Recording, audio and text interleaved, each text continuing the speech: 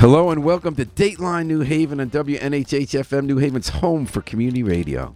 I'm Paul Bass, inviting you to look behind the headlines and the stories that make New Haven tick. We've got a gentleman on the air today who has made New Haven tick for a long time, and actually, he makes this radio station tick. Tom Ficklin was one of the inaugural hosts of a WNHH Community Affairs program when we launched in 2015, and it's still going strong. It's one of our best shows and such an important part of our city. But we're not here to talk about that. Today, Tom is on the other side of the console because Tom is also an alder, a New Haven City alder. He has been since last year when he was succeeded an alder who retired midterm, Shafiq Abdul-Sabur in Beaver Hills 28th Ward in New Haven. And Tom did this as sort of an elder statesman of New Haven after a whole career as a writer and thinker and community person. And now he's decided that after finishing that term, he's going to momish run for a whole term. He's actually going to continue being in the game. And Tom Ficklin is going to talk about that today. Thank you so much for coming on the air, Tom Ficklin. It's an honor to switch mics with you and ask you the questions. And we're not going to slip back, by the way. You're the guest, okay? Paul, good afternoon, and good afternoon. And glad to be here. Tom Ficklin, so you're finishing your first term as alder, Ward 28. There was a need. Someone had to step up. You did. You see what it's like after a whole career in public life, but not as an elected official. Why did you decide, Tom Ficklin, that you're actually going to run for a full term now? You're actually going to do this thing. You keep doing this thing. Why are you running again? Paul, you're absolutely right. I actually filed papers to run again this past January. Just to let people know that I wasn't just fulfilling the remaining months of Shafiq's term, and whether you want to say retired or resigned, one can quibble over those semantics. In terms of what motivated me, it's a long story, but it's tough to be brief about it. I'll say this, and we only have 25 minutes, so I'm going to have to answer your questions probably very cryptically, and some people might think not fully, but people can call me, email me for further information about why I'm. Or we could do fewer questions. You go. Well, no, do whatever you want. Okay. So why are you running again? Why are you sticking in? So I would say when I saw the article in the New Haven Independent that evening on a Thursday of Shafiq's resigning, I did not have a cognitive thought. I'm a pretty brainy guy in my mind. I'm not trying to say I'm overly intellectual, but I realize where my emotions go. So I did not have an a brainy thought or a cognitive thought. I just had a feeling. So I had a feeling that I wanted to do it. So I could elaborate and fantasize and describe perhaps what the cognitive words might have been, but I just had a feeling that this was something I wanted to do. I won't say it was a calling. You hear a lot of the ministerial people talk about callings, but I won't say it was a calling, but I guess had a strong feeling, Paul, that there's something I wanted to do. Not based on my past, not based on previous jobs, just a warm, it was even a warm feeling that I wanted to do it. So you did it, and it's a hard job being an alder. Everyone calls you, complains about stuff, although it's nice to know people. You're also supposed to fix problems. You're dealing with citywide issues, dealing with block issues. And what's interesting to me, Tom, is some people become alder as a way to try to begin a political career. Justin Elliker became an alder and immediately had his eye, what's my next office? And then there are other people like yourself who see it as sort of a volunteer opportunity. You've spent your life in the city, involved in the city, and sort of like, you're stepping into a role to sort of help make decisions, not to sort of launch some career or seek power. Did that happen? What was it like being an alder in a term? Well, I would say, just in terms of the first part of your question, in terms of the psychological dynamic, I would say my therapist might have said that I chose to be an alder because of my age. Sal Punzo is the oldest alder. I'm second. But so my point is that I think my therapist might have said, Tom, you probably threw your hat in the ring because you were concerned about ageism and being kicked to the curb and the elderly not being respected. So it's probably my therapist would say it was something of, are you still an old horse or can you still compete? Well, the U.S. Senate or in presidential campaigns, you guys would be the kiddie corps. And off the record, I hope people hear me clearly, Trump and Biden are my inspiration. If they can still remain in the public eye at their age, the AARP crew, the ageism crew, what does it mean about be a senior citizen? We need to lift up those two people and hear me clearly about their still remaining civically active regardless of their ideology and your opinion about them. How old are you, Tom? So I'll be 75 this coming July. You mean, so you're 74? I phrase it that way just to kind of phrase that I think you want to think about life as aspirational, visionary, future thinking, and not just locked into to the current day. So Tom Ficklin, Alder, Beaver Hills, finishing a partial first term, running for a full second term. I think you're going to win, Tom, given that no one's running against you, but that's just a theory. No one's running against me. You can write in the vote. That's true. You can write in, and Julia, my wife, will hopefully vote for me, and I'll certainly consider voting for me. So hopefully we'll have at least 2 votes. So Tom, what was your highlight of your first term? The moment that sticks out most in your mind? Yeah, this is the thing where I think I respect the phraseology of your question. But I think you got to look at life as being a learning experience. Every day is a highlight. Every call I get is a highlight. In terms of categorizing and rating what was most the highlight or the low life, all these events in your life, I think, accumulate. There's something you can learn from. So every Fair day, point. Can you just pick one at random, not the most? So pick a moment that said, this is where I do this. This is where I made a difference. This is why I like it. This is why I want to run again. It's tough. I'll say some of the over the last year, the last 14, 15 months, getting direct feedback from the various department heads, getting various feedback from the constituents. I had a lady that shared with me a list of sidewalks that she walked through the ward, took pictures, and identified the sidewalks that needed to be repaired. So I have a lot of folks in terms of civic engagement, whether you have a political designation or if you're a ward chair or whether you're an elected official, whether you're just a citizen, folks throughout the 4,500 people in Ward 28 that have just kind of come to my rescue. What happened with the sidewalks? In terms of what happens with sidewalks, as you know, sidewalks have been an issue, I think, from the invention of sidewalks in cities. And so in terms of the repair of sidewalks in the city, that's a systemic issue. It's a systematic issue. And so when you say what happened, there are some sidewalks in Ward 28 that are designated for repair, but there are sidewalks throughout the city that are designated for repair. One thing I've noticed this term, Tom, is you show up. Whether it's new courts in Edgewood Park, whether it was I remember there was a shooting that really upset people on, I believe it was Winthrop. And you were out there doing something you kind of used to do when you weren't in Alder, which is letting people know about stuff. You got people out that there were going to be police officers and mental health people knocking on doors. And you had people out knowing that and walking along. And I noticed you like at the Special Services District when they're talking what you can do about vacant properties. Right. Do you see that this kind of what is like a continuation of showing up and getting good information to people so they could be involved in their city? Is that sort of your main calling? I had a chance to teach for 2 years at Gateway Community College in terms of communications. And as you know, I've been involved with the radio station since 2015 and the inner city before that, and communications officer for the Empire New Haven. And actually, Paul worked for the Urban League back here in New Haven from 1975 to 1978 as director of health and education. We have these terms, civic engagement and being polite to people and being in the game. Whatever word you want to use, the pursuit of life, liberty, and happiness is an evolving situation. It's just not a dream. It's not just an MLK dream to be a daily walk. I think you have to be in the daily walk, the daily run, the daily. So I've been kind of I'll use the term addict or passionate or committed or even crazy to remain believing that there's something. If you're at a place in your life, and I've been blessed in being in places in my life to be external more than internal. I think that's the key, Paul. Every job I've had the opportunity to be in the public eye. I will say every job I've had has been a result of social discrimination and government intervention. You know, one issue that's risen in your ward since you've been the Alder is the future of the Armory on Goff Street, right across from the park.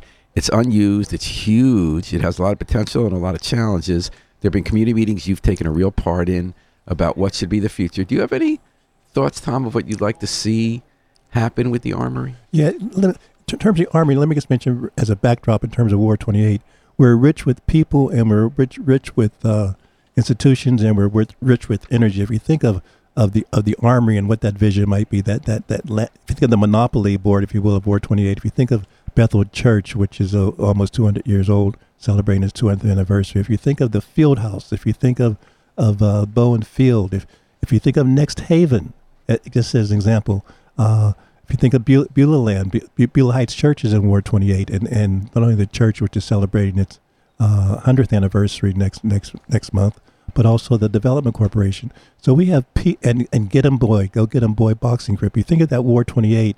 There's so many rich infrastructure, rich institutions, rich people in terms of our economic wealth. A lot of people that live in War 28 make a good sum of money.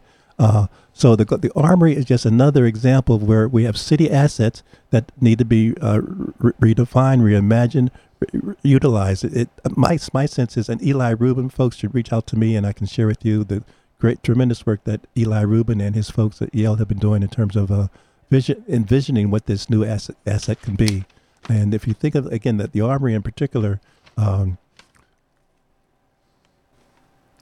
land is a precious commodity. So we always have to kind of think of how we can revive and resurrect institutions that are no longer needed. I love the tour you just gave us of the wards. I never realized so many cool things were in Ward 20. I mean, the boxing gym. I mean, Next Haven's this amazing new arts center right on County Street. And you got the Beulah Heights building, that whole new development there. I didn't realize that was in your ward. And you got the field house. So much cool stuff goes on. Citywide Alders also looked citywide issues. Before we went on the air, you referenced back in the 90s a series of articles in the New Haven Independent called City for Sale. And there were a bunch of scandals involving ethics, breaches in city government that were kind of endemic and then dealt with by the Alders, actually, with a bunch of laws and public financing.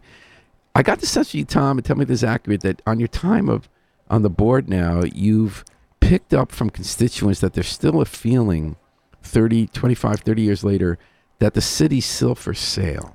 Tell me about that. Yeah, I think this goes back to the founding of this landmass that, in honor to the Quinnipiac folks. You had folks that came over here and seized, killed for the space, and then, did not kind of honor the folks that they, or pay back in terms of people they took the land from. So I think this American motif of who owns the world, who owns the United States, who's in charge and who isn't, that's a continual dynamic worldwide. So there are people that still feel that we hear these vanilla stereotypes about gentrification and other things, but really the issue of black removal, the issue of indigenous removal, the thought that can we all pursue life, liberty, and the pursuit of happiness. That's what makes politics go around, right? Mm-hmm. So, Tom Ficklin, what about the issue of homelessness? That's come into stark relief. You already knew there was a big issue before you came to Alders with the lack of affordable housing in New Haven. A lot of it's being built in your ward now to address that. But what's come into public view in New Haven, as in cities throughout the country, from Seattle, Portland, even in Billings, Montana, there are these homeless encampments that it's spilling over. There's more homelessness. It's more visible. And cities and lawmakers like yourself have been faced with the question, not just how do we build more affordable housing, but how do we deal with people who don't want to go into housing? They want to camp outside. A lot of them have severe mental health and drug addiction challenges, and that some don't for sure. How do you feel about these tent encampments? Should they be left up? Should there be a certain place they go? Should we have safe injection sites attached to them?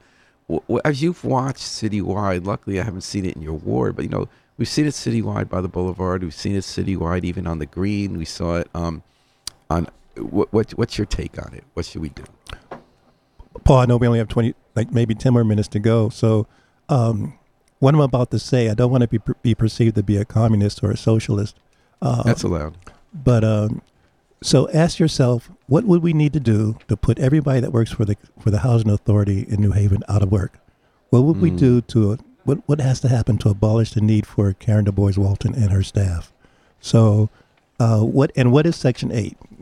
So there's ways to structure buildings and to provide living space for folks that the government has to kind of intervene. So Section 8 is one example, and the government pays part of that to the private property person, and then the individual pays another amount based on their limited income. But my point is that I was at the National League of Cities last year, and you're right. The quote unquote homelessness problem, whether it's migration across the border, whether it's people whose lives was being destroyed in Afghanistan.